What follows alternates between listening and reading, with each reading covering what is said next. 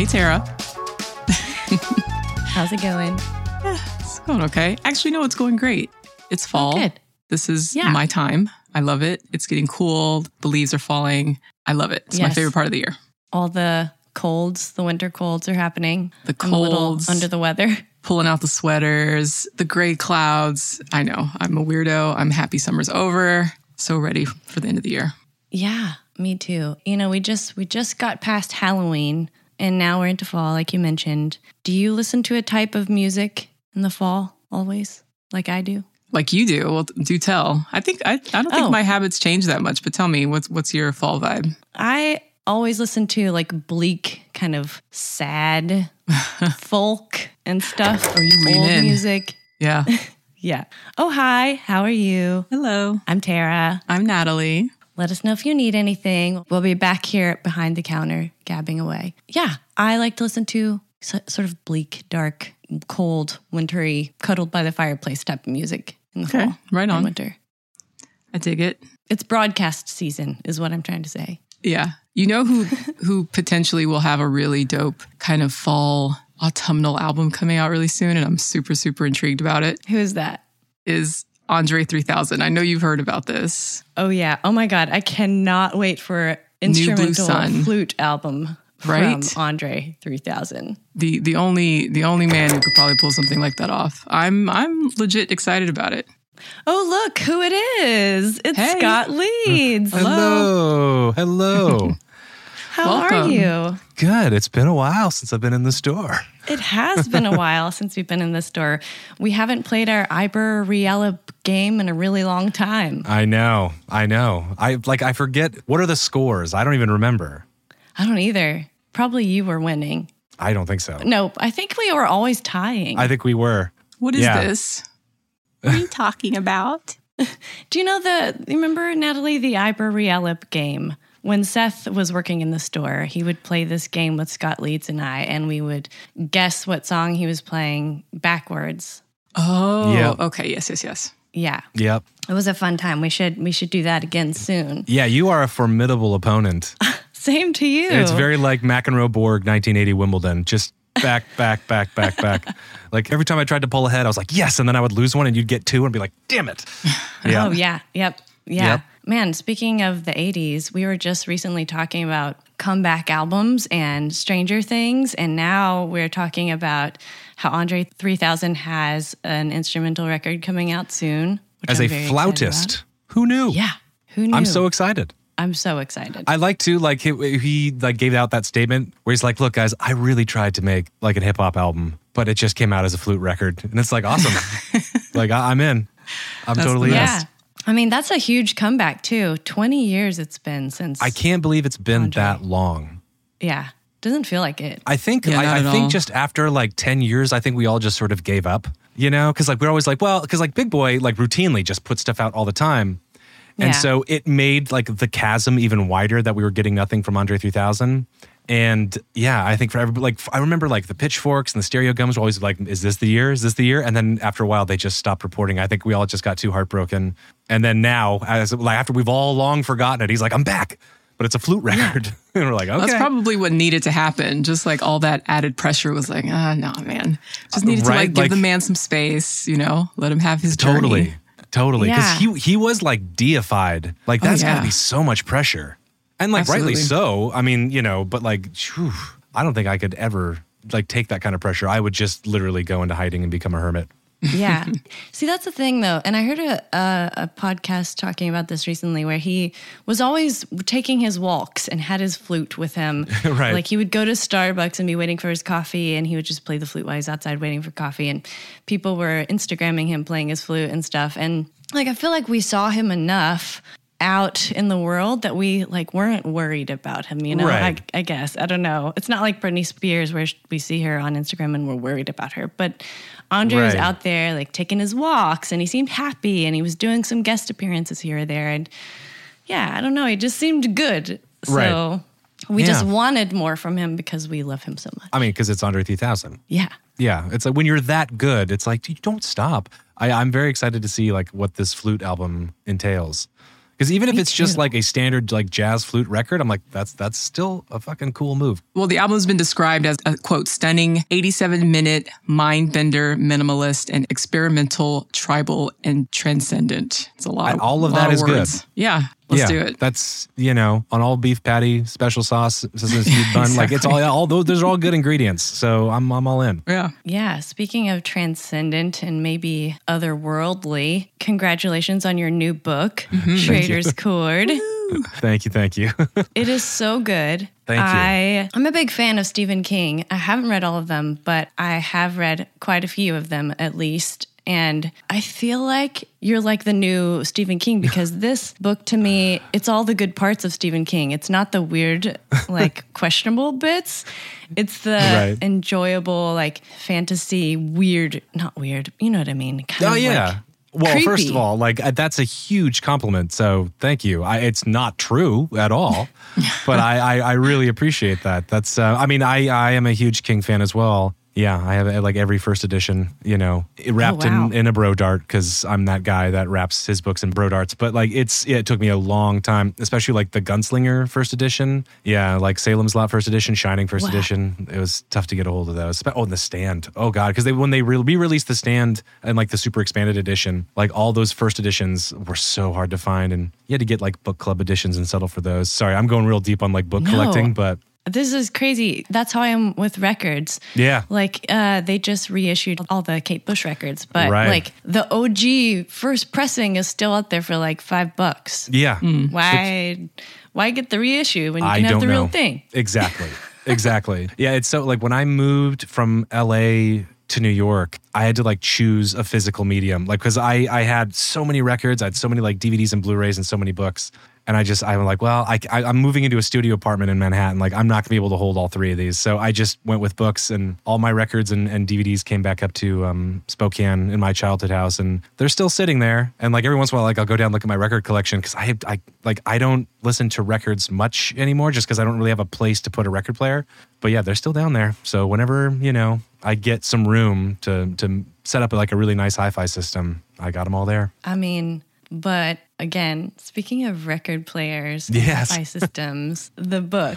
The fact that you tie in a record store, records, all this music, it's just so, it speaks to me. that makes me very happy to hear. You very masterfully drop in some good tidbits for true audiophiles out there and little bits of history and stuff. And thank you. It was great. I plowed through it like 3 or 4 days. It was very compelling. I was very impressed with it. You guys are going to make me blush. It's really funny. I remember I was talking to my editors at Nightfire and they had expressed not like concern, but they were just like, look, are some of these references like too deep? And I was like, look, there's like 100% references like the Beatles. Everybody's going to get that. And then there's like 50% references for those that are like, they're like active music listeners, but they don't go too deep. And then there's like the 1% jokes that people, like the John Cage joke. Not many will get that. But those that will, like, hopefully they'll be like, this guy sees me. This guy gets it. Yeah.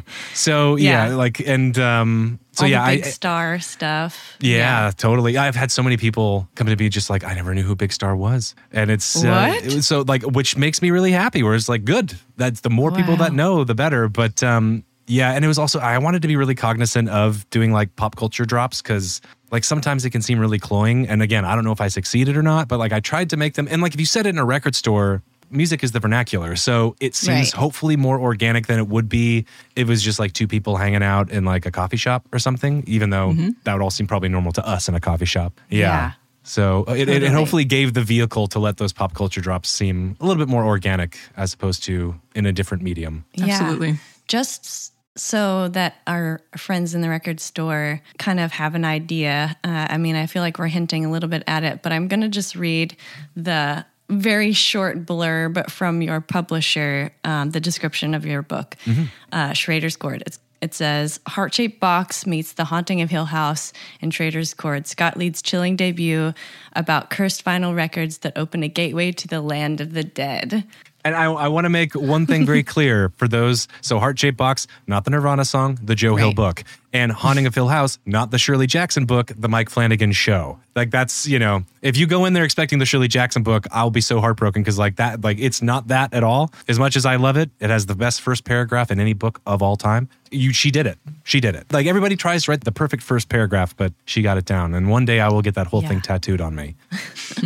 I don't know. Yeah. To me, it was more like High Fidelity meets Beetlejuice meets Final Destination meets maybe some other Stephen King something. It's so funny. Like I've heard a couple people say like High Fidelity. I'm like, well, yeah. But like I've heard a couple people say Beetlejuice, which makes me so happy. But like it wasn't in my brain, but it's obviously like imprinted on my DNA. But yeah, like I've had people say like Hellraiser because they're like, oh, it's like the records are like the puzzle box that kind of open up again. I was like, right, that makes sense.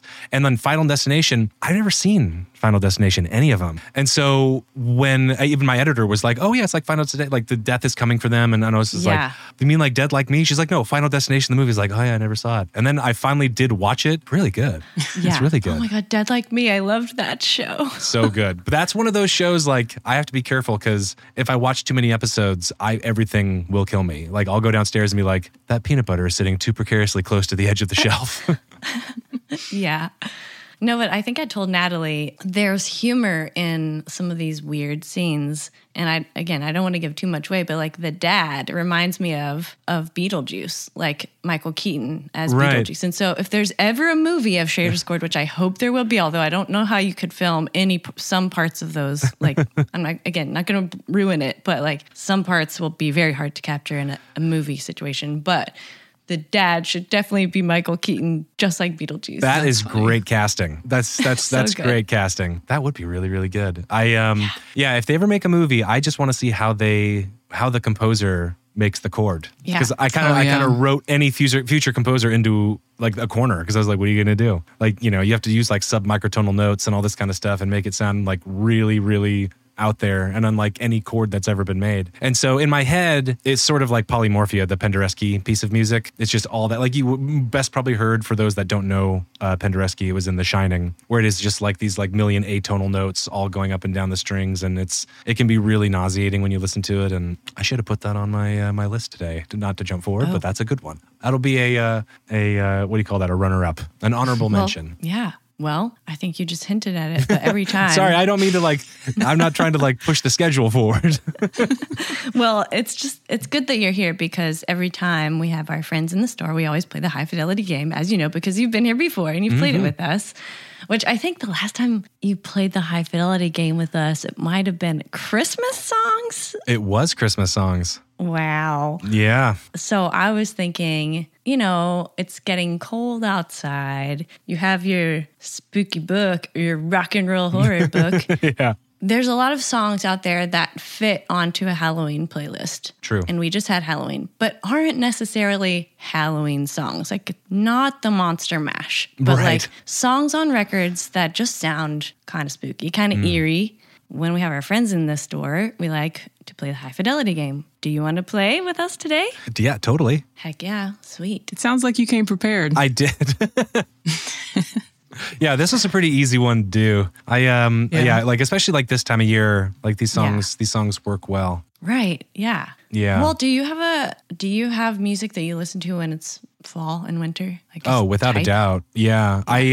It's funny, like I separate my stones between like 60s stones and 70s stones. Like 70s stones is summer music. That's like, Some Girls and but like 60s stones, like Between the Buttons and Aftermath, that's winter. That's cold stones. Warm stones is 70s. But yeah, and like awesome. I do. I listen to a lot of like Moonface, like Spencer Krug's solo stuff, like his album Julia with Blue Jeans On and like the City Wrecker EP, because he recorded it I think somewhere in Scandinavia like in the winter, so it just sounds super cold. I listen to like a lot of Joy Division. Like it's hard for me to listen to Joy Division in the summer, so I'm just like I'm not supposed to be bummed out right now. Right. Plus you're supposed to be wearing like a black cardigan, maybe black leather jacket, like jeans, boots. Yeah. Exactly. It feels weird to listen to it in the summertime. Exactly. Although I remember like my ex-girlfriend would always give me so much shit living in New York because I would just wear my like Doc Marten boots all year round and be like 110 degrees in the city. She's like, why? What's the matter with you? And I was like,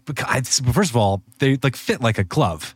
They're perfect. But I'd get back from walking around the city for 6 hours and my feet would just be like two ovens. I'm like, yeah, I should probably get some tennis shoes. Are you from Seattle? So I lived in Seattle for a few years, then grew up in Spokane, which is like 280 miles east on the other side of Washington State, which is even colder than Seattle. Gets like snow 6 months of the year. Yeah. Well, I was going to say, your answer should have been like, I'm from Washington State. I'm wearing my Doc Martens. Yeah. I have like pine sap in my blood. Like this is, we don't do warm weather well. Yeah. Like when I lived in LA, I lived in LA for like 10 years and all my friends were like, why do you wear jackets all the time? It's like, because I have to. Because it's just, I can't. And like, if I just wear a t-shirt, I just feel like I'm like a 5-year-old. I feel like I'm Dennis the Menace. It just doesn't work for me. Yeah. Wow. Okay, wait. So Natalie, yes. Last time we did a hi-fi game, I went first, so it's your turn to go first this time. Oh, okay. Yeah, I can do that. All right, so we're doing songs that aren't really intended to be spooky, but are kind of spooky. Yeah. Okay, so I don't think any of the songs on my list could end up in a Halloween playlist per se, but maybe. But these are just songs that creep me out on a personal level, all right? So there's something about my psychology that just doesn't jive. So I'm going to start with my number 5 pick. It's What Game Shall We Play Today from Chick Corea and Return to Forever.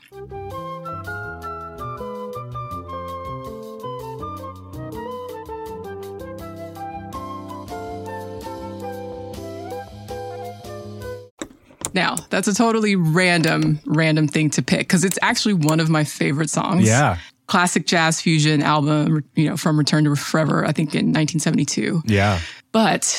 And I love the song. It makes me so happy. It's just so great. But there's something about stuff that's just too happy and charming and light that just has like this undercurrent. There's just something sinister about it under the surface. It makes me feel like some Hansel and Gretel shit's happening and I'm being carted off to my doom. Do you know what I mean? Like I love the song, but if I'm at home alone at night and I'm just vibing to music, I would never put this on. If I'm like driving out on a deserted country road at night, I would never put this on because there's just something that creeps me out about it. I don't know what it is. There is like a weird, like sinister fairy tale kind of aspect to it. Right? Yeah. Yeah. That's a good pick. I can hear that. It's got this like sing-songy, it's like I'm being hexed.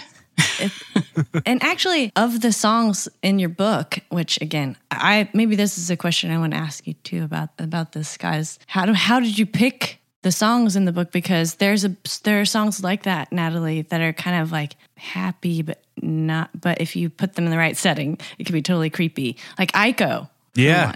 Yeah. Mm-hmm. Yeah, totally. Aiko ended up in there just because that might be like in my top 5 songs of all time. Like when I lived in New Orleans, just to hear people like in the street just like calling out Giacomo Finane, like it's part of the vernacular. I just loved that song. Like my dad loved that song. But yeah, like that was in there. And like there's a part where like a car crashes and like Petula Clark's Downtown is playing. And like, I don't know, there's something about that, like maybe because it was like featured in Jaws 2. I don't know. Like that always kind of had like a creepy aspect to it. It was also in Short Circuit though. That's true. Also, that's also true. Oh, good old Johnny Five.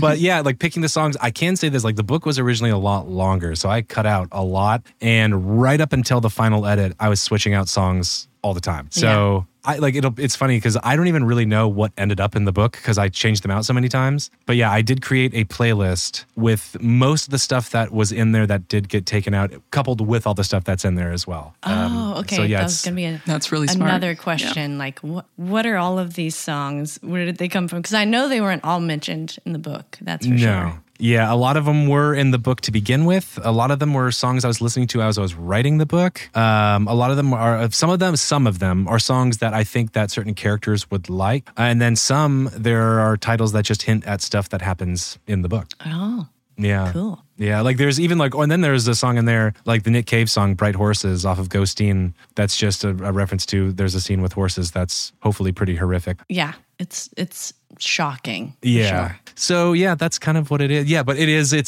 I was very dubious about a lot of the song choices because I was like, once it's there and it's printed, it's done and I can't go back and change it. And as I'm sure people like us all know, like when creating a playlist, it's, you're like, but there's got to be a better one out there. It's just, I know there's a better track that can fit in this space.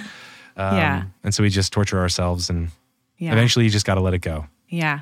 Back to your song though, Natalie. I feel like Aiko is definitely one of those that's like kind of happy but can be creepy, just like the Chicoria song. Yeah, it's an effect that it's something that I think is particularly effective, like in video games too, where nothing creeps me out more than running around in this apocalyptic or like spooky horror setting. And then there's like a radio somewhere playing some fun, lighthearted dance music from the 40s or something. Oh, yeah. That gets me every time. Mm-hmm. Yeah. Oh, yeah. I hate that so much. Yeah. So, all right.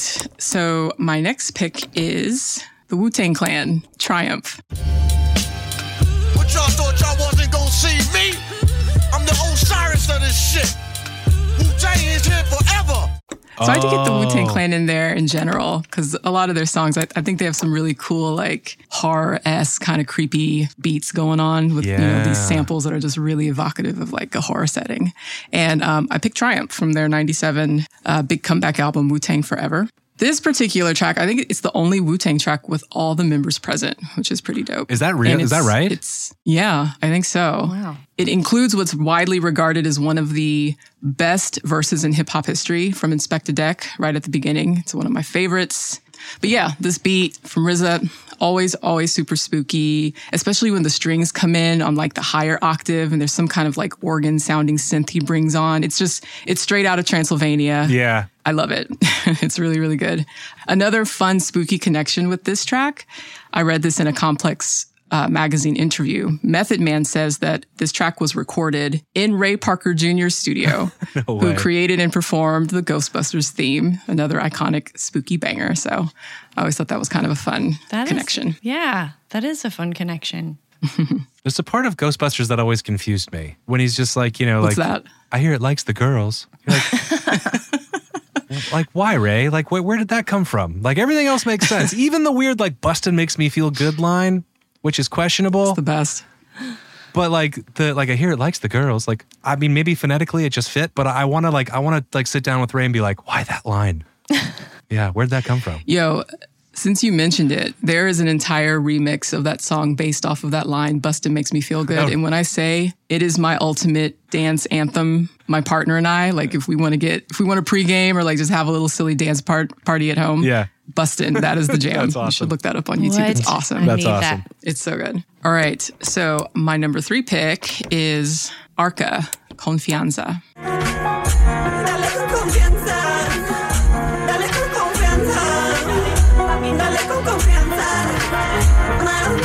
Oh, yeah. So, Confianza. This is from her 2021 album, Kick 2. Okay, this song, I felt the panic in my chest immediately because it gets too weird too fast. It just kind of catches me off guard. Like it doesn't hold your hand. Right. It's this crazy experimental avant-garde electro reggaeton kind of shindig, and it's a ride. It's a real ride. The piano is just absolutely gorgeous, and her singing is just all frenzied and defiant and tormented. It's really intense. But lyrically, the song is I think it's just an empowering and passionate call to action. You know, confianza, of course, means confidence. The lyrics are basically about embracing your desires and asserting yourself boldly. I mean, just look at the cover art for this album. Like, Confianza sounds the way the cover looks, basically. Like we're delving into some very kinky shit here. Yeah. It's intriguing, also kind of terrifying. Kind of, yeah, like Clive Barker's works. Like kinky and terrifying, like you cannot look away. Exactly. But I do love this song. Yeah. As strange as it makes me feel. Special. Like Arca's, indeed. I mean, and just the fact that, you know, like when like Bjork picks you to work with her, like that's saying something. Definitely. Yeah, that was a strange era, that Arca Bjork. The Arca Bjork connection. era. I don't know how I feel about that one. Kind of lost me on that one. But really? I respect it, you know. That's cool. A little bit. That's cool. A little bit. I don't know this one. I don't know that Arca song. I'll have to check it out. But I know the album art, and it was definitely a very strange thing. Yeah. It's very a lot going on. Yeah, a lot going on. That's a good way of describing it for sure. Okay. We are in the home stretch. My number 2 pick is Aphex Twin, Beatles. Beatles under my carpet, under my feet. They come out in. Ooh. I'm trying to think which one that 96, is. It's from his 96 Girl Boy EP. Okay. Yeah, the first time I heard this track, I was mad uncomfortable. It freaked me out because I felt like I was being set up for a crazy jump scare, you know? Right. It made me very paranoid. It's like this weird, twisted children's nursery rhyme thing. Yeah, and the lyrics are just random. I don't want beetles under my feet. I don't like creepy crawlies hiding under the carpet. Just the imagery alone was like, that's okay. Right. I don't know. It's a little bit like the Chick Corea. It sounds too happy and too like, Yeah. for kids. Yeah. There was a YouTube video that I saw like in the early 2000s or late 90s. I can't remember. Probably early 2000s. And I thought it was Aphex Twin, but it was something like Rubber Boy or something like that. Do you guys happen to know what I'm talking about? Rubber Boy. And it was like this, like, I don't know. For whatever reason, like the video made it seem like this was a real person, but it was like strange, like yeah, like Rubber Johnny. Rubber Johnny, yes. It was Rubber Johnny.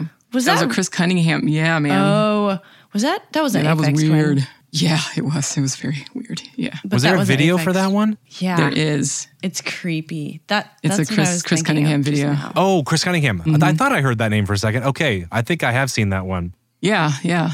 Aphex Twin really messed up my sleep frequently in my teens.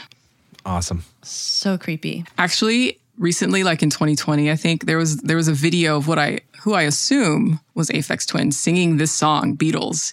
And he's doing that creepy shit where he superimposes that weird smiling face from his album covers over his own. And it's all distorted while he's singing. It's just very upsetting.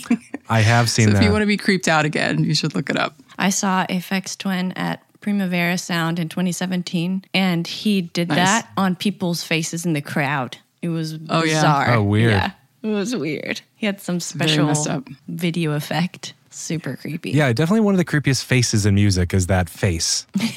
Yeah. Just iconically terrifying. Yeah. That and the come to daddy, screaming. Oh, yeah. Jaw unhinging thing. Oh, God.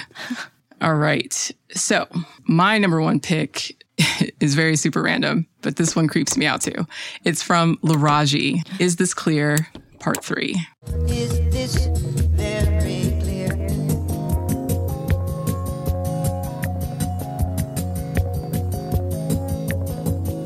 You couldn't be that good. I don't know this Are one. you familiar with Laraji? So Laraji is one of the pioneers of ambient music, and this is a track from his 1984 album, Vision Songs, Volume 1. So he's been pretty active, even to this day, releasing music since the late 70s, including his 1980 album, Ambient 3, Day of Radiance, which was produced by Brian Eno. Nice. But Vision Songs is like his magnum opus. So there are 3 versions of this song, Is This Clear, on the album. I don't know why. It's all good, whatever. But this one is definitely the strangest. It's the final track on the album. And it comes off even stranger when you've heard the previous 2 versions. It's just really out of left field. So in this version, after each stanza, it pitches up. The music speeds up. His voice gets a little bit more chipmunky. And you're just like, why is this happening? And it just sort of like repeats and gets faster and faster Ooh. and pitchier and pitchier. And by the end, the song is just kind of chugging along. And I just would love to ask him what inspired this choice. Well, I want to read the lyrics. he's playing at Big Ears this next year. Oh, yeah? So you should go and ask him. Oh, that's hysterical. Oh, that would be really cool. They just I walk love up that and be he's, like, he's why? still making music. I'll just scream it at him. Just like that. So here are the lyrics because I think they're cool. It goes like this. This is where this is going on. This is where this is taking place. This is how this is going on. Is this very clear? You couldn't be that because that is that. And you are this way. Is this very clear? You couldn't know about that because you are this and this is all you can be. Is this very clear? And I just love that. I think the whole thing, all 3 parts is just this meditation. It's like this extended mantra. I just think it's a vibe. That's but yeah, awesome. It ends really weird. I'm adding it right now. That reminds me of some more nightmare fuel that I remember from my childhood. There was this like live action Alice in Wonderland called Looking Through the Looking Glass or something like that. Yeah. Or Through the Looking Glass. Like John Stamos is in it and Eek. Pat Moranis, or wait, the Mr. Miyagi guy. I forget his name. Oh, Pat Is that Morita? Pat Pat, Morita, yeah. okay. Yeah. And then like all these other people, I don't know why those are the only 2 I can remember off the top of my head right now, but Carol Channing, and she's the one who's in the Nightmare Fuel, but she's she's pricked her finger on her pin after she had just gotten finished singing this song, Jam Tomorrow, Jam Yesterday, but never ever jam today. And Alice is like helping her or whatever. And she's like, how's your thumb? And she's like, better, much better. And then she turns into a sheep. I think that might be the same one. Is that the one with Sammy Davis Jr. who plays the caterpillar? Yes. Who sings "Your Old Father William"? What is Yes. Isn't that also the same one too? Like where like in like one of like the houses, they're like screaming like pepper, and they like keep putting like pepper on the baby, and then like the baby turns into a pig. Pig. Yes. Yeah. Yes. Yeah, and then like that's where like the Jabberwocky shows up, and it's like And super the creepy. Yeah, that was a good and one. it's like this like wet looking Tyrannosaurus Rex Yeah. monster thing. Yeah. It's What, all made of man? like shiny like black mylar. Yeah. Yeah. The 80s, why was I watching some of this stuff as a child? Like I don't know, but, like- Labyrinth, Dark Crystal, Never Yeah. Ending Story. There's some creepy stuff. Like And, Never Ending Story, especially like the Gamork, like the wolf like thing is like really creepy. Like Morla, the ancient Yes. one, like the giant turtle, super creepy. But it's so Yeah. good. It's so good. And plus, I mean, you got Lee Mall doing the theme song with Giorgio Moroder. Like you can't go wrong. And Artax dying scene, if you've watched as an adult, is too real. I'm like, how was I not maybe I was traumatized. I mentioned from that in the book. Oh yeah. Yeah, that's Artax. true. Yeah, sinking I've in the already swamps of forgotten. sadness. Yeah. It's Yeah. so sad. Yeah, I thank God Artax comes back at the end. Like spoilers, everybody, from that 1984 movie, but Artax does come back. If you haven't seen it yet, you're really missing out. It's so good. Yeah.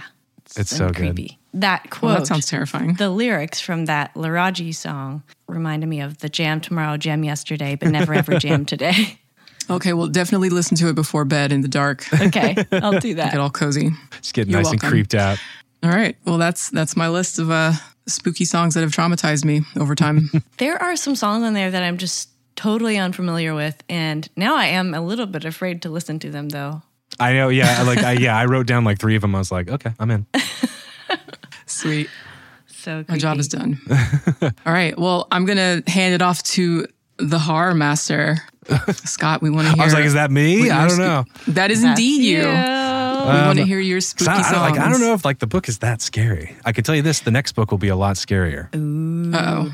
How long did it take you to write Schrader's Chord? About 4 months. That's it? 4 months? Yeah, 4 months. Yeah. Man, and some of the imagery, like the horse thing you were just talking about, I'm like, how do you even come up with a scene like that? It's so I can still remember. crazy. I was in bed. It was like 2 a.m, and I was just like listening to music or whatever like that, and that scene just went boop, and I was like, all right. Were you on drugs? No. Like I just was hanging out and it just popped in there and I was like, and I was so tired. Like I wanted to go to sleep. And I was like, if I don't write this now, I'm going to forget it. Yeah. So I got out of bed. muse beckons. My dog was really pissed off because he was like laying on my feet and I was like, you got to get off. And so I pushed him off and then sat down right here and typed it out. Yeah. It just popped in there. Even I'm just going to say, the tree, that was disturbing. That was my little love letter to Poltergeist. Like when I saw that movie when I was a kid and like the tree like breaks through the window and like takes the kid and like that just scared the hell out of me. And there is a big tree right outside my childhood window that has these just long reaching claws that when I was a kid would scrape against my window. And I asked my dad so many times to go and just clip off those branches. And he was like, yeah, I will. And then never did. Cause I'm like, I get it. It was kind of precarious to get, cause it's like, I'm above like this like kind of gabled roof kind of thing. And I get it.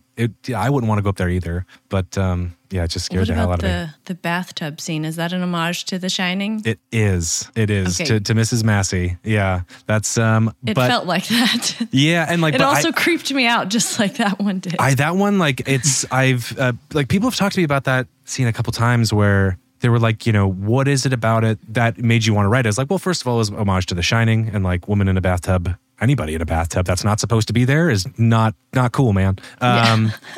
But what really made me, to me, it's sad, scary because there is something really horrifying about feeling or the thought of dying in a place and nobody knows that you're there. Yeah. And how, I'm not giving anything away. It's just one of the scare scenes in the book, but like she reaches out, she grabs Anna and is just like, don't leave me. Like nobody knows that I died here. And that to me is like way scarier. And like, I've had people like, that's not scary. And I'm like, well, that's cool. But that terrifies me.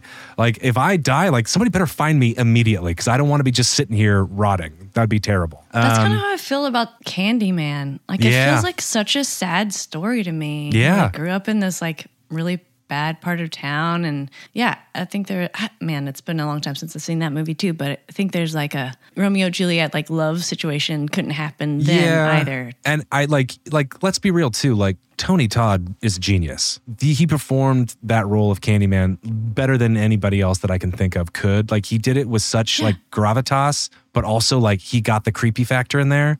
And also, he also did put the bees in his mouth too, which is insane. Where you're like, man, like that is dedication to your craft, and like also like the music is Philip Glass. It's just that is a classy horror movie right there. Yeah. Yeah, I haven't seen the new one though, like the one that Jordan Peele produced. I haven't seen that one yet, but I want to. Yeah, I haven't either. I didn't even know there was a new one. Yeah, but I don't know if I could watch a new one. I love the original one so much. Yeah. I don't know. I'm into it. Like, like if you guys like, if there's a different take on it, like I'm super into like the new Chucky show, which is so good. There's a new Chucky show? It's so good. It's it's one of those things where you're like, there's no reason this show should be as good as it is. And it totally is. Where's that? Where do you watch that? I watch it on Peacock. On Peacock. But I think you can also get it on Hulu. I think you can get it a couple other places. But yeah, it's super good. And like they tackle like Don Mancini, the guy who created Chucky, and has kind of written Chucky all the way through the whole series. He's sort of the keeper of the key to Chucky. Like he like works some really timely stuff into the storyline, which you'd think like for a Chucky story, like it wouldn't really make sense, but it really does in the story. And it's they tackle some really kind of like hot button issues where you're like, right on, way to go, Chucky. Interesting. Yeah, okay. I mean the doll doesn't, but like the show does. Right. Yeah. But it's really good. It's really good. Another thing I wanted to talk about before we get into your list, if that's okay, is the setting in Seattle, because things like that, I love when a writer puts their place, their hometown or like where they live and things like that in their books, because like Cormac McCarthy, for example, on The Road, he had a house in Louisville, Tennessee, where I grew up, and you can tell, I mean, he doesn't outright say it, but the way he describes some of the landscapes when they're crossing pretty much the South, to get to the coast. It's post-apocalyptic, son and dad going to, a new place. And yeah, I just feel like you can tell he's in like Knoxville. Yeah. He's like crossing through Tennessee in some parts. And I'm like, okay, this is it. You can just tell, because from there, and I don't know. Totally. It puts another connection to the story for me. And I know you live in Seattle. You've been there for a while, or I'm all over the place. Like, yeah, I lived for a long time in Seattle, Spokane, Portland, Bellingham. I've been all over the Pacific Northwest. But yeah, Seattle is all in your book. You even talk about KEXP. You talk about other record stores, not just the Cuckoo's Nest, but is the Cuckoo's Nest real? And how did you... So yeah, the Cuckoo's Nest is not real. Like Fremont is a very real place. But Asterion Avenue is not real. So like I was it? I think it was the like street the record store is on. Yeah, the bar across the street. So the bar El Camino is real. Oh, okay. And it's a great place. It does not have a jukebox, not at least that I remember. But I was like, you guys need a jukebox. Throw it in there. Yeah. But yeah, like Shucker's Restaurant, the Oyster Bar, where Charlie runs into a particularly spooky dead guy, is a very real place. And I was just in Seattle with Seth, and they seated us at the booth. And like we didn't ask, like they just sat us in that booth. And I was like, I'm sitting where the guy has the gun.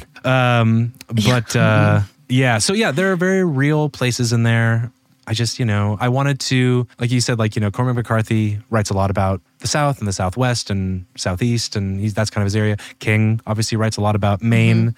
Like John Irving writes a lot about sort of the Northeast and stuff. And I was like, well, I've lived in most of these places, but the Pacific Northwest is my home. And it's the place that I know the best. And also, it's just really great setting for creepy stuff to happen. It's it's just got a good creepy vibe to it. I mean, there's a reason Lynch set Twin Peaks here, because it looks like that. Yeah. Like lots of log trucks. Yeah. Yeah. Which, Final Destination. Yeah. Oh, yeah. I know that reference now, because now I've seen that movie. Nice. Okay. Well, all right. I'm excited to hear your list of creepy, not Halloween songs.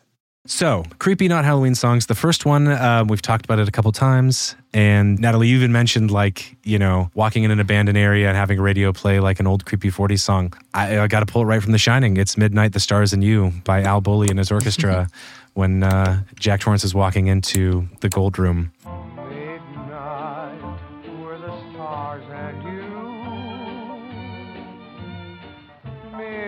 night and a rendezvous. Or the Gold Ballroom.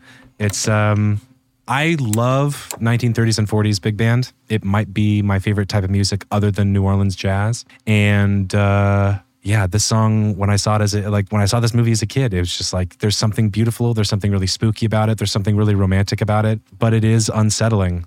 And I just love it. Yeah, that's a good one. I mean, it does really have such a good effect. It does. Shining. And Kubrick had so many songs to choose from, and he picked the right one. Like that's the one, Definitely. You could have picked an Artie Shaw song, a Glenn Miller song, a Harry James song, a Spike Jones song. So many different songs you could have chosen, but none of them would have worked as good as well as that one. So yeah, there's something super creepy. Do you think there's musically a reason why that is?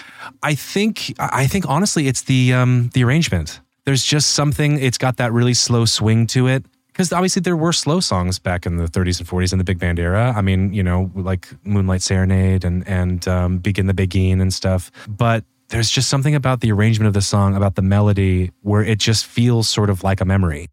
Yeah. Mm-hmm. Yeah. So I think there's just, because like the actual lyrics, and for me, I'm not a lyrics person. That's not to say that I don't like them. But I always listen to the music first and the lyrics second, which has got me in trouble with a lot of relationships where I'll send a playlist and I'll be like, why'd you send me this song? And I'll be like, because it's amazing. Like, listen to the music. They're like, did you listen to the lyrics? And I was like, no. And she's like, it's a breakup song. I was like, yeah, I retract that song. But did you hear like the change from like a B to like an E sharp? Like it was so good. That's like the Cure songs. They all sound pretty happy, but they're like incredibly depressing and sad lyrically. And yet, like Robert Smith has been with his partner for like ever. Yeah. And so you're like, are they sad songs? Because I mean, they have a tinge of sad, I mean, true. He is like, one of those like artsy fartsy kind of goth kids. Yeah. Like it's just like, oh, I'm sad. And, and we love him for that. But yeah, like I remember when I found out like he's been with his person for like 40 years. And I was like, it put the songs in a new light. Cause I always thought like, man, Robert Smith just must have broken up had so many bad breakups. And then like the entire length of The Cure, he's been with her. And I'm like, maybe they weren't sad songs. Maybe they were happy songs. Love songs. Just, just dressed in black tulle. Yes. They were goth love songs. Yeah, totally. Which is smeared lipstick. Yeah. That's true. So my number 4, again, I can't really speak to the lyrics very much, but there's something about the music that's oddly unsettling. I don't know if it's necessarily spooky or creepy, but it always just kind of sets me off. And we did talk about her before, but it's Unison, the last song on Vespertine by Bjork. Before you count 1, 2, 3, I will have grown my own private branch. There's something just really, just like 2 clicks left of center. I just feel like 1 foot off the merry-go-round when I hear that song, and it's gorgeous and it's sprawling and it's beautiful. But yeah, it also just kind of makes me unnerved a little bit.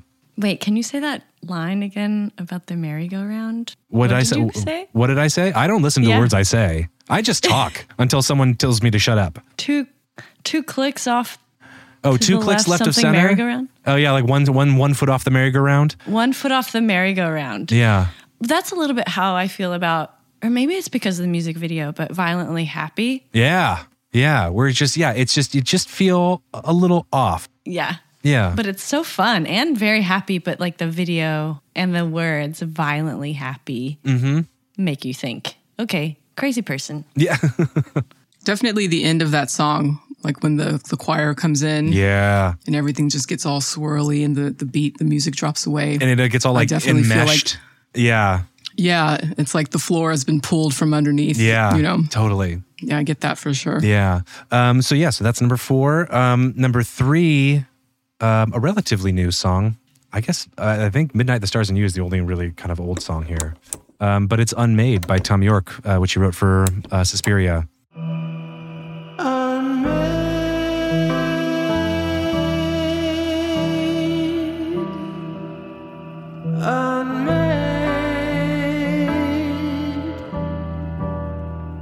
Which it's very spooky to me, but it's also, again, can't really speak to the lyrics, but the music itself is so incredibly sad and almost it's got despair. And despair for me kind of turns into spookiness. It's not a song I can listen to every day. It's one of the more beautiful songs I've ever heard. It really, I think, solidified Tom York as an equal of Johnny Greenwood's when it comes to film composition. Because it's not that I ever thought Tom would do a worse job. I'm just like, man, that's Johnny's place. What are you doing, Tom? And then I heard the soundtrack and I was like, nope, yep, you're just as good. Yeah.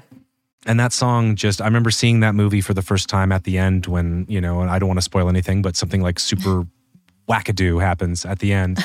But this song is playing and it's just viscera and violence and just oodles and oodles of blood, but set to this really sad, very delicate, just this tune full of despair. And so I think the mixture of my memory of that scene and the song kind of lend itself to a creepiness, a sort of an off-kilterness. Because I think for me, creepiness, creepiness is like, it's like a fingerprint. Everybody's definition is a little bit different, I think. Mm-hmm. And for me, I've always the thing that scares me the most, or things that creeps me out the most in the world, are the absurd.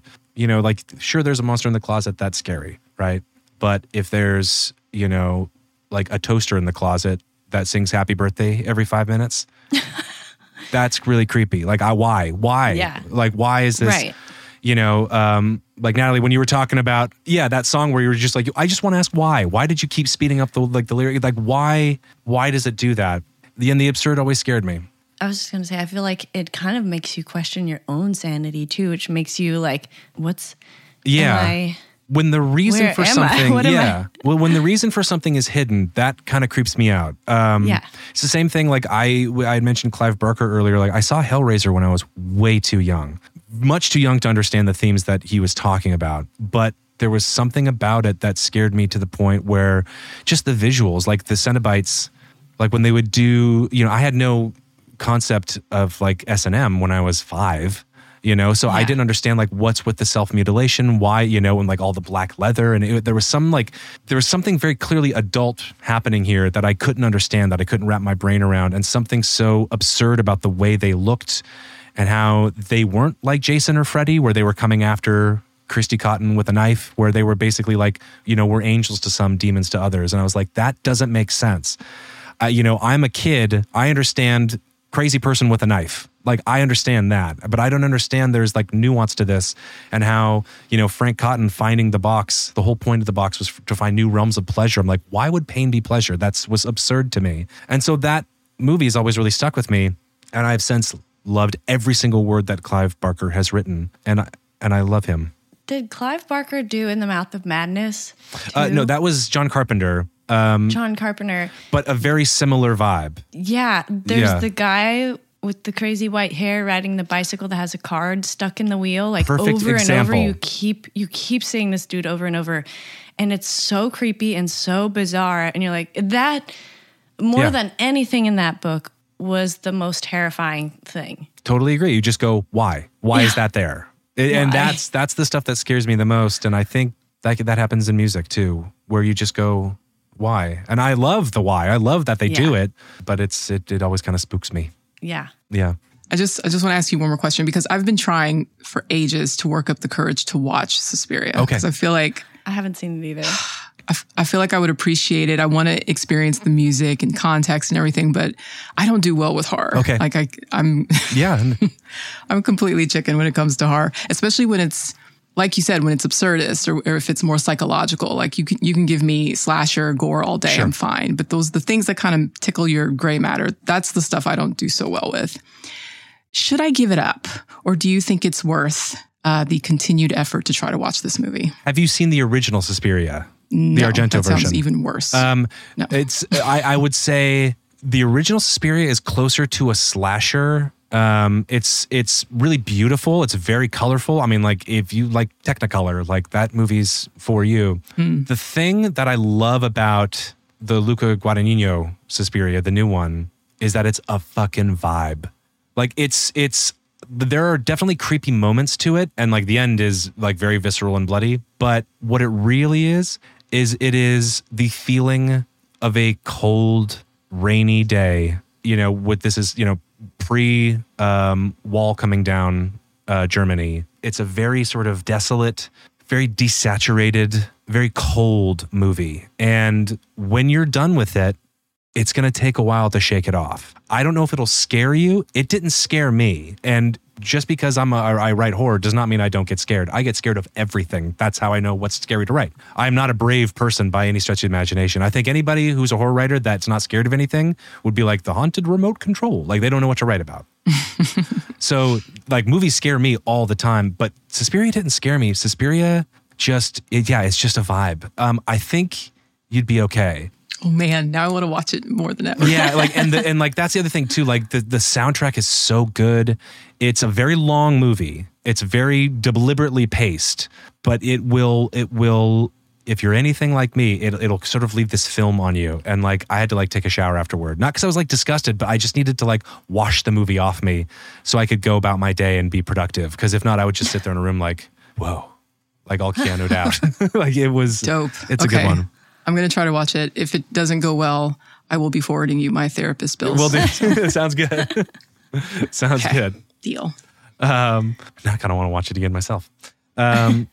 My next pick is from an Italian movie in the 70s. I don't know if we would technically call it a giallo film, but it's pretty close. There are probably listeners that are like, yeah, or listeners that are like, no. But the movie is Sette Note in Nero, or Seven Notes in Black. And this piece of music is by Vince Tempera. And most people would know it because RZA sampled it in Kill Bill, Volume 1, I think. It's the scene where Uma Thurman is in the hospital room and she wakes back up out of the coma.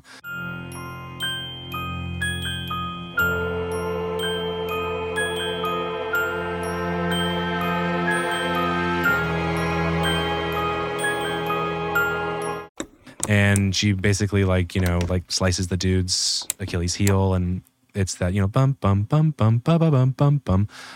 Mm-hmm. And so this is where it came from.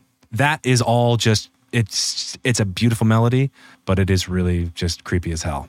And it's really effective. I don't remember that scene. We'll have to go back and rewatch. Yeah. And, just as a fun bit too, like I don't think they put it on the soundtrack, or maybe they did, but they had like sound bites from the movie over it, which is like, no, don't do that. Just give us RZA's track. Give us the one that he used.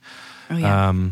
But it's really cool to like listen to them back and forth, because like that's where like RZA's really smart, where he's like, he recognized like the melody's beautiful, and he didn't change it too much, but he changed it just enough to like put his own stamp on it, but he didn't like overwhelm it. Like he let it breathe still. Yeah. What a genius. Anyway, that's number 2. Cool. And then my number 1 creepy song that is not a Halloween song but still creeps me out is John Wayne Gacy Jr. by Sufjan Stevens.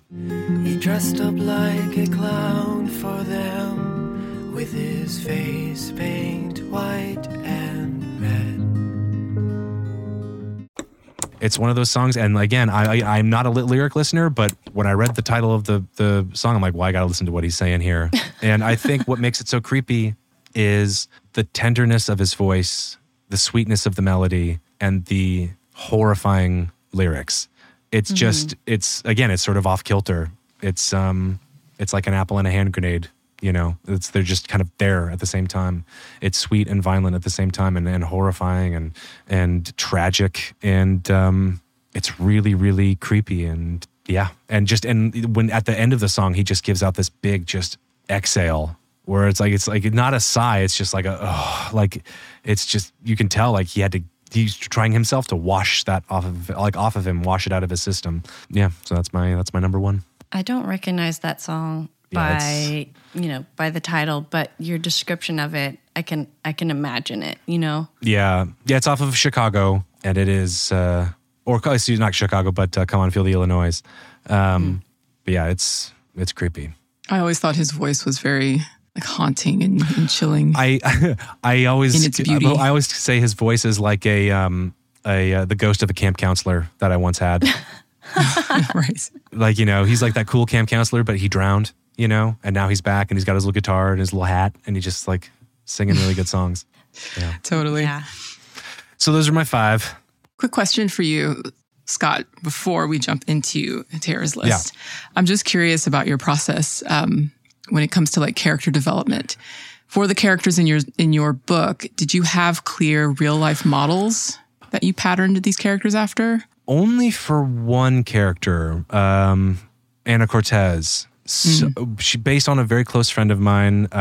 I think I can out her because I thank her at the back of the book too. But I have a friend, Genesis Rodriguez, who's an actor and like a brilliant actor. And she was in Tusk, the Kevin Smith movie. And she's been in a bunch of other stuff. She was just in Neon on Netflix. Go check it out. She was on Umbrella Academy season 3 on Netflix. So she was heavily, Anna was heavily based on her. Well, like half of Anna was heavily based on her. The other half was really based on me. People are always like, was Charlie you? And I was like, no, I'm more Anna. But yeah, everybody else is kind of just pulled out of the ether. You know, I think everybody has like little bits and pieces of people we've all known or personalities we've known. Because I think it's almost impossible to create somebody that doesn't exist at all. But yeah, when it comes to character development, I think I learned it all from Stephen King, whereas just like, I'm not a huge person who is interested in plot. I really like characters, you know, like I love like the movie My Dinner with Andre, like where it's like, yeah, it's just two people having dinner and talking, like I'm in. And like, that's the other thing too. Like I don't read a lot of horror. I'll always read the new Stephen King because I love him, or if there's a new Clive Barker or like Ramsey Campbell and stuff like that. And I have a few friends that write horror and I'll read their books. And there's great stuff that comes out on my imprint, Nightfire, as well, that I'll read. But yeah, most of what I read is just like sad bastard stories of like college professors who had affairs with a student, you know, like a lot of Philip Roth novels, Norman Mailer, like the new Zadie Smith book might be one of the best books I've read ever. Like I love Zadie Smith a lot, but like this new one is... Anybody that can write in like a new vernacular and keep it up through an entire book, to say nothing of the fact that it's a very long book, is amazing to me. It's the same thing with Ken Kesey doing Cuckoo's Nest, where it's written in like Chief Bromden's vernacular the whole way through. Like that's tough to keep up. But yeah, so I really like character studies. It's like as pretentious as that sounds. So yeah, for me, plot just gets in the way. I'm like, oh, I have to go make them do something. I just want to have them sit them like just talk for 2 hours, but I can't do that because it wouldn't let me. I really liked Dale. Dale, yeah. I was just going to say that. Really? The leather Dale's vest great. with fringe is based on a very real guy that used to run the Battle of the Bands here in Washington. But yeah, just the look of him was sort of based on that, not the person, because he was not from Northern England. Yeah, I like Dale too. Dale's cool. He was That's so funny. I was going to give you like props on that character development because I certainly didn't expect to become as attached to the characters as I did. Yeah. And it's certainly not a minor character, you know, or comparatively minor character like Dale, but I vibed with him the most. Like that would have been me in that scenario. Yeah. Like leave me out of this. And like there's some of them too that like, again, the book was way longer. So their characters came back. Like Susan, the older sister, like she came back. She doesn't in the book. One of my favorite characters is Harold. He's one of the guys that he's into big 40s, big band from the 40s. I really love him. He's a customer. And like, I'm like, I just want to hang out with Harold. I just kept writing him. And eventually I was like, I'm sorry, Harold, I got to cut you. Like I got to cut like 40,000 words. And a lot of that was Harold. A lot of that was Susan. Yeah. So yeah, it's tough when you're like, oh, I really love these people. And I don't want to, but if it doesn't kind of add to the plot or if it doesn't push it forward, you know, it's like, you got to go. Sure. Yeah. But that makes me very happy that you connected with the characters. That's like the only goal. Like, honestly, like if you're like, yeah, I hated the book, but I love the characters. I'm like, awesome. We're good. Yeah. It's a good question, Natalie. Well, shall I do my list? I think so. Are you ready? Let's do it. Okay. My number 5, actually, Scott, you mentioned something about like despair and it just being kind of a dark thing. Yeah. My number 5 is Daniel Johnston, Despair Came Knocking. Despair came knocking at my door.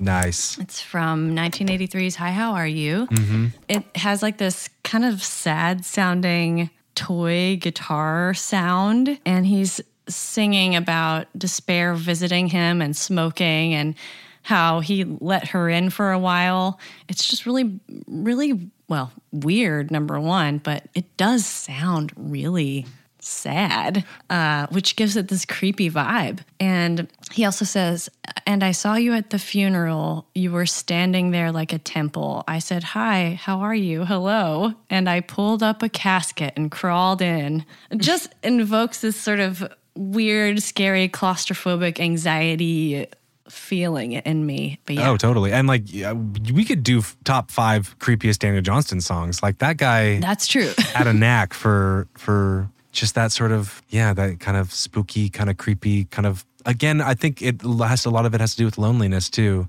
Yeah.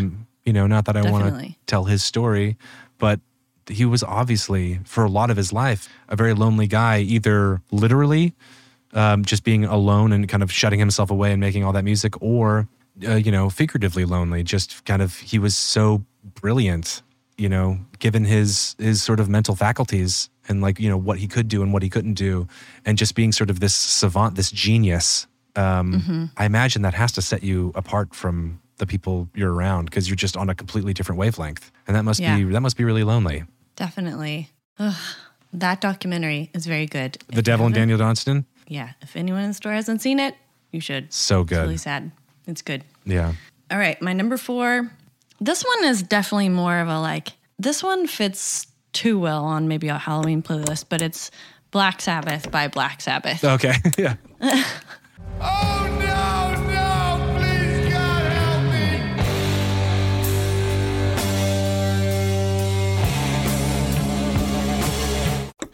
This is total doom and gloom. It was released Friday the 13th in 1970 in February, of all days, Friday the 13th, which it's like heavily the occult already. So Friday the 13th being the release day is perfect. It just, and of course, like besides the fact that it's also heavy metal, it's evil, it's paganism, it's horror movies through and through. Yeah, and based on and named after the horror movie Black Sabbath. Oh, yeah. Which is what, Tolkien? No. Who did Black Sabbath? Karen Black, I think, was in it. And yeah, I don't remember. It was Mario Bava. I was thinking that. I don't know. I'm not familiar with that one. This album cover spooks me. Yeah. Like when I think about this song, I just immediately think about that imagery, and I'm like, that's pretty creepy. Yeah, I mean, plus the tritone like guitar sounds in the very beginning, and they're very slow and just like heavy. The singer from Judas Priest, Rob Halford, said that this is the most evil track that's ever been written. The lyrics start with, "What is this that stands before me? Figure in black which points at me." It's just that like, you can imagine it being a kid and seeing weird shapes of people in your room and stuff like that, or even just outside your window, or shadows. I would love to talk about Art Bell one day in the store. That would be very cool. But yeah, just such a creepy song. And also, okay, I think maybe it was Geezer Butler, but he said there was this like weekly magazine called Man, Myth, and Magic that he started reading that was all about Satan and stuff. And also Ozzy gave him this 16th century book about magic that he'd stolen from somewhere. So he put it in the airing cupboard, which is like, I guess, like an open cabinet thing, because he wasn't sure about it. And later that night woke up and saw this black shadow at the end of his bed. It was a horrible presence that frightened the life out of me. I ran to the airing cupboard and threw the book out, but the book had disappeared. After that, I gave up all that stuff. So it's just, even the story around how the song was written is just so creepy. Very, very, very creepy. Yeah. I don't think there's like much more creepy than like an old like English book of like spells and magic where you're just like, I'm not touching that thing. Yeah. Nope. So creepy. Might as well be like the Necronomicon. Like, I'm not touching it. Yeah. You know what's crazy? I'm thinking about this now, but it's kind of fascinating how this music probably impacted my life so much more than I even realized, without, like, even before I knew who Black Sabbath was. Like, think about how insane this was for society in the 70s. Oh, yeah. And that kind of set the stage for the satanic panic of the 80s when I was born. And I know that really, really had a huge impact on my youth in a very, very bad way. It was hard to grow up in those times, and especially being like in a very religious home and things like that. It all stemmed from this era of music and art that people just didn't understand, didn't know how to deal with. And if you don't know what something is, if you don't get it, then it must be demonic. Oh, yeah. Yeah. I remember like I was almost expelled from, like, I went to Catholic school growing up, also born in the 80s. And I remember when I was a kid, I think it was like 5th grade, and like there was one of these priests was one of our teachers, and I just remember like raising my hand and being like, "Why is Satan bad?" And like the priest was like, "You're kidding, right?" Great question. And I was like, "Yeah, but I'm like, but think about it, right? Like he gets cast out of hell or cast out of heaven. He's basically running hell. And like, he doesn't want to do that, but like, he still craves like the love of God and like the light of God in heaven. So like, he's going to do it. Like he has to, because he has to do what God says. He's a fallen angel, but he's still an angel. Like he can't say like, no, I'm not going to run hell. I'm going to go move to Cleveland. Like he has to run hell. So like, so he still loves God. He'd still be like, yeah, all right. Like I'll take my punishment. I'll run hell. Like he's not a bad dude. You know, like, and like the priest was like, out. And I was like, it's a question. I mean, come on. Makes sense, right? Yeah. Wow. Yeah. But like everybody, like a mischievous there kid. was that fear of like that, like satanic panic where like, you know, people, I mean, I like even into the 90s, like when people were talking about like Marilyn Manson being like a devil worshiper and stuff like that. And it was so strange to me, you know, he just has way cooler art. That's right. You know, that's a whole other conversation we could have. But yeah, the 80s man were wild with this stuff. It's like, you know, like Paradise Lost, awesome poem. Dante's Inferno, awesome book, you know? Like everybody knows Inferno. They don't know like Paradiso and what was the middle one? Purgatorio. Like no one quotes from those. Mm-hmm. It's always Inferno, man. Oh gosh. Okay, well, I feel like the next one is somehow creepier than Black Sabbath, to be honest. Oh no. Number 3 is Suicide, Frankie Teardrop. That was almost on my list. Frankie.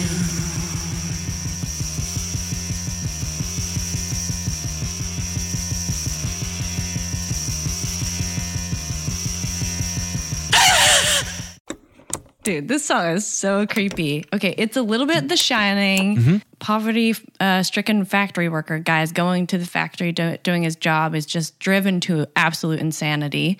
Comes home from work, murders his wife and child, and then himself. Sorry, trigger warning, I probably should have said. But also the music background is just very sparse. And then it's like 10 minutes every once in a while, it's like 10 minutes long. And then every once in a while you hear Alan Vega's just like crazy, inhuman screaming. And it's terrifying. It's absolutely terrifying. Nick Hornby wrote in his book, 31 Songs, that this is the one you could only listen to once, only once. It is kind of like the Requiem for a Dream of songs. Like when you're done with it, you're like, I don't need to do that again. Yeah. But it is super creepy. There was even a radio show, Sharpling's long-running weekly call-in radio show called The Best Show, did the Frankie Teardrop Challenge, where he would challenge fans of the show to listen to the song in headphones as loudly as possible at nighttime and while alone. And please, then they would regularly call in and say that they couldn't do it. Only a few people could actually finish all 10 minutes and 26 seconds of the song. I mean, yeah, it's going to be a nope for me. I've never heard this, and it's not for me. It's not for my ears. Yeah, it's pretty unsettling. It's disturbing. Yeah. Yeah, it's messed up. Yep. Yeah. All right. Especially because how did you discover this song? Like, I love Suicide. Yes. Cherie, like, yeah, Suicide's pretty awesome. Wonderful. It's like one of those like early 80s like no wave bands. This is just one of those songs. Like it kind of reminds me of what's the first song on Closer, the Joy Division album? Like, this is the way, step inside. Like, there's something about the way the drums play in that song. Like, it kind of gives me like a similar vibe where I'm just like, this just sounds like ultimate sadness and just pain. Like, eesh. This is cursed. Yeah, it's cursed. It's definitely cursed. All right. The next one. Number 2, Broadcast and Focus Group, a seancing song. Songs, are they blue? Are they blue? In the room afternoon. There you go. Broadcast and Focus Group, and they do this collaboration, which is, I guess they're sharing sources of inspiration like soundtrack music, pulp science fiction, occults, text, jazz. Wait, is it for a movie? I think it is for a movie, right? Oh no, that's their Barbarian Sound album. I can't listen to that one either. It's terrible. But no, this one is a little less terrifying, but still very creepy. But there's just a lot of weird samples from like nursery rhymes and horror movies and weird ritual things. And it's just creepy. So yeah, a seancing song from... Tara, your songs are just straight up scary. I'm sorry, they're scary. We've bypassed spooky to just scary. They're Yikes. Okay. creepy. Yeah, they're unsettling though. All of these songs are unsettling. Yeah, I feel like the Black Sabbath one is definitely. I'm trying to imagine what your number one would horror. be. Okay, it's Like, not as did scary. you just go but like it's full one that wolf eyes? No, It's like their song stabbed in the face. I would have loved to hear Casey Kasem being just like, and now coming in at number 39, it's Wolf Eyes was stabbed in the face. Here's a letter. That is a great Casey Kasem, by the way. Yeah. It's the first time I've ever tried it. I was wondering, like in my brain, is Brilliant. this going to fly? I don't know. That was a good one. No, actually, Okay. my number one is not. It sounds scarier than what it actually is, I think. It's from the 90s. It's the band Boss Hogg, and it's the song Texas. I'm in Texas, I'm in pain, I'm bleeding and ashamed. I don't know that song. It's creepy. The lyrics are, I'm in Texas, I'm in pain, I'm bleeding and ashamed. And it's got this like heavy kind of dark cello, string music. But it's John Spencer and his wife. Of the Blues Christina Explosion? Martinez. Yes, of the Blues Explosion. I've never heard them either. I just know the name. Oh, yeah. This came from their 1995 album called Boss Hogg. I actually bought this album when I was on a band competition in high school. I was playing bassoon in concert season, and we were playing Schindler's List music for this like concert season thing, which is overwhelming. Also, that movie and music very just Was Schindler's List? it affects you. Yes. Oh, yeah. But I bought this Boss Hogg CD in a record store in Canada, in Toronto.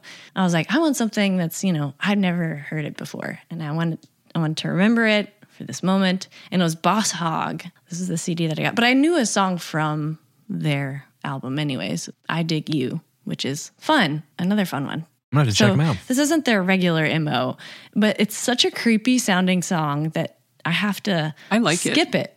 Yeah, I have to skip it because it's like, okay, I can't listen to this right now. It's too creepy. This could be you on the cover too. Oh yeah, with the cool umbrella. lady with the umbrella. Yeah. That's cool. Well, that's my list. Yeah, I think mine are probably just like, these songs will make you kill someone. They are disturbing. Okay, so were there any Yikes. like runner-ups, ones that almost made the list that we were like, that just didn't make the list? What about you? What was your runner? Oh, well, Frankie Teardrops was on there, but like my like this one, I don't think quite made the cut, but it is like, speaking of like top 5 songs of all time, this might be my number one, which is the St. James Infirmary, the Cab Calloway version. Oh. I mean, I love all versions of that song, but like those lyrics, like those are like, I know all the lyrics to like the old songs from the 30s and 40s, but like that one, I've just loved it since I was a kid. It's a really weird, sad song about, a man going there and finding his lady in the morgue. And then just sings the rest of the song about death. Like, when I die, bury me in straight lace breeches, a box-back suit, and a Stetson hat. And also, like, there's a moment in the show Treme. I don't know if you guys have seen that show, but when Wendell Pierce, who, we knew from The Wire, in this show, like, he's sad, like he's got his trombone with him and he's sitting in the emergency room and he starts singing a version of St. James Infirmary. It's so beautiful and so sad. And and it's also just, it's, reminds me of my time living in New Orleans, which is one of the best places on earth, especially if you're a jazz nut. Like, it's just and if you like spooky stuff too, because like all those cemeteries, spending Halloween in New Orleans, like one of the best times of my life. So yeah, St. James Infirmary. That was my runner-up. Ooh. Yeah. What about you guys? I don't know that one. Well, I had, David Bowie, Subterraneans. Nice. Frank Zappa, Sleeping in a Jar. Nice. I had any Portishead song. Yeah. I just tried to stay away from trip hop. All of it's creepy. Yeah. Had some Autechra and Blonde Redhead Melody. Very nice. Oh yeah, that's a good one. Yeah, I like Ptolemaea by Ethel Cain. I don't know if you guys have heard that song. Really out there, and I did have Stabbed in the Face by Wolf Eyes, and then Eraser by 9 Inch Nails. That song creeped me out when I was a kid. Mm-hmm. Yeah. I had Dead Can Dance, the host of Seraphim. Yeah. Which is that song that they play during the whole like weird sex cult thing and Eyes Wide Shut. Yep. Creepy. Yeah. Just a parting thought here. Yeah. Do you think the songs that we call creepy, like individually, it says something about our own personal deepest, darkest fears, you know? I think so. Because I hear mine, and mine are all based on being misled to my doom. Right. You know? Yours seem to be about like defying logic or things not being as they should be, and making sense. Yeah. And mine is like Tara's is just, like... Right, Tara's like resisting her dark urge to murder. Oh my gosh. Wow. I love it. No, I think there's something to that. Like that's one of the beautiful things about horror too, where it's like there are so many people, and like having been in this like horror community for the last couple of years, being part of the publishing world, there's so many writers that like there's this woman, CJ Lead, who wrote a book, Mayfly, which is brilliant, but it's so visceral. And it's almost like, up there with like Bret Easton Ellis' American Psycho. Like it's just like when you read it, like it turns your stomach. And, I'm like, I could never write anything like that because it would seem insincere. That's not my type of horror. Like my type is like, I go like soft horror or like supernatural, but like that visceral stuff, like it's so genuine. And, I don't know CJ that well. Like we've spoken a few times on Instagram and stuff, but I do like, I'm curious. I was like, I kind of want to know like, where is that coming from? And another part of me is like, it's none of my fucking business. Like it's to ask where that stuff comes from. But it's, horror is that great genre where we can talk about the things that we're not supposed to talk about and do it in a way that makes it sort of an oddly, comforting safe space. Because like once you put stuff out into the extreme or into the supernatural, it kind of allows us to open that box and just go, well, let's just chat about it. Let's talk about it. I think with a lot of drama or comedy, you have to work your way up to it. And it may not always work. But with horror, I think just going in, like you've already made a handshake deal with the reader or the watcher, the viewer, that it's like, we're gonna get into some shit here. So buckle up. Yeah. Well, that's a great point. That is a really good point. And I was just thinking about, I just finished reading Mexican Gothic. Oh, yeah. Garcia? And it was super good, but it did talk a lot about like kind of like these native traditions and, almost this like underworldly piece of culture, but blended in like Western medicine and stuff too. And it was really interesting. Yeah, and it's interesting to think brilliant of it in that sense. Yeah. And she is a monster writer too. Like she puts out a new book every year, if not sometimes 2 books a year. Oh. She is just, she's a writing machine and she's amazing at it too. Like everything, I haven't read Silver Nitrate, her newest one, but everything else she's written has been brilliant. And I think, horror, it's funny, like horror, I think is really oddly important. Again, not to sound like pretentious or anything, because it allows us, like when we have a bad dream, like when we have a nightmare, we're along for the ride. We don't get to say no to the nightmare. The nightmare is like, we're going and you don't get to say anything about it. And we don't really have any autonomy in our dreams. What I like about horror is if it's a scary movie and you get scared, you can turn it off. If it's a book, you can close it. You can say no to the nightmare, which you can give yourself the choice to not be scared. And you can also give your choice to say yes, to say, I'm going to make it through this, which, it allows us control over our nightmares just for a second. I think that's really important.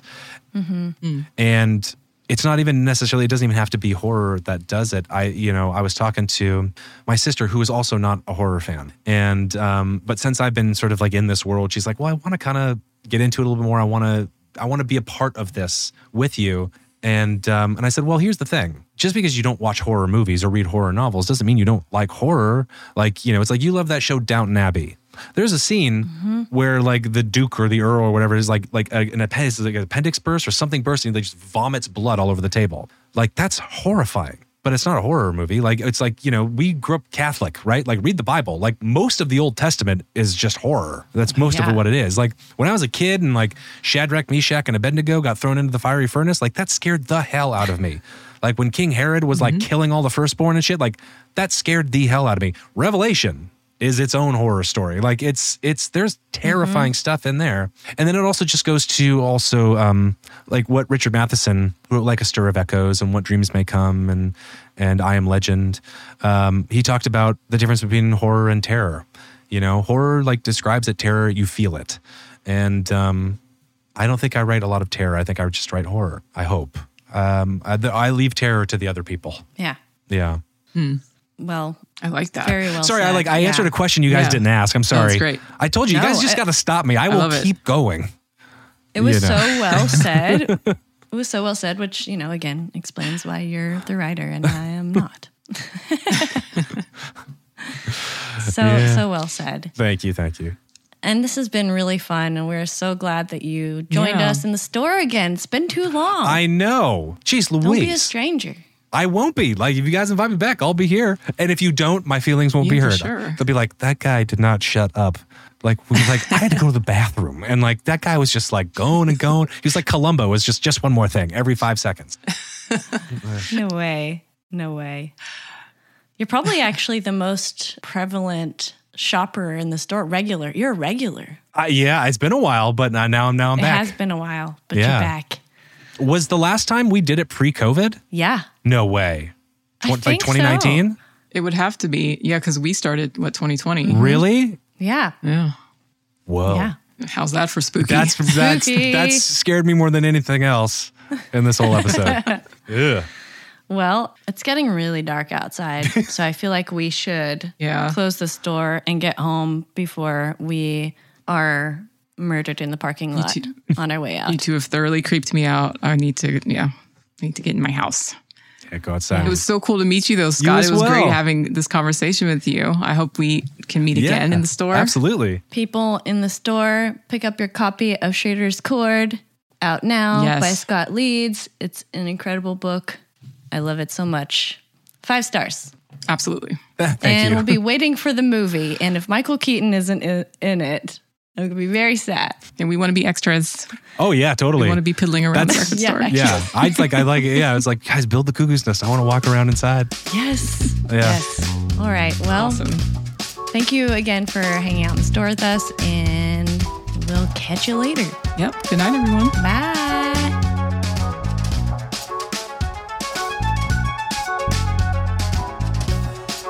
Record Store Society is hosted by Natalie White and Tara Davies.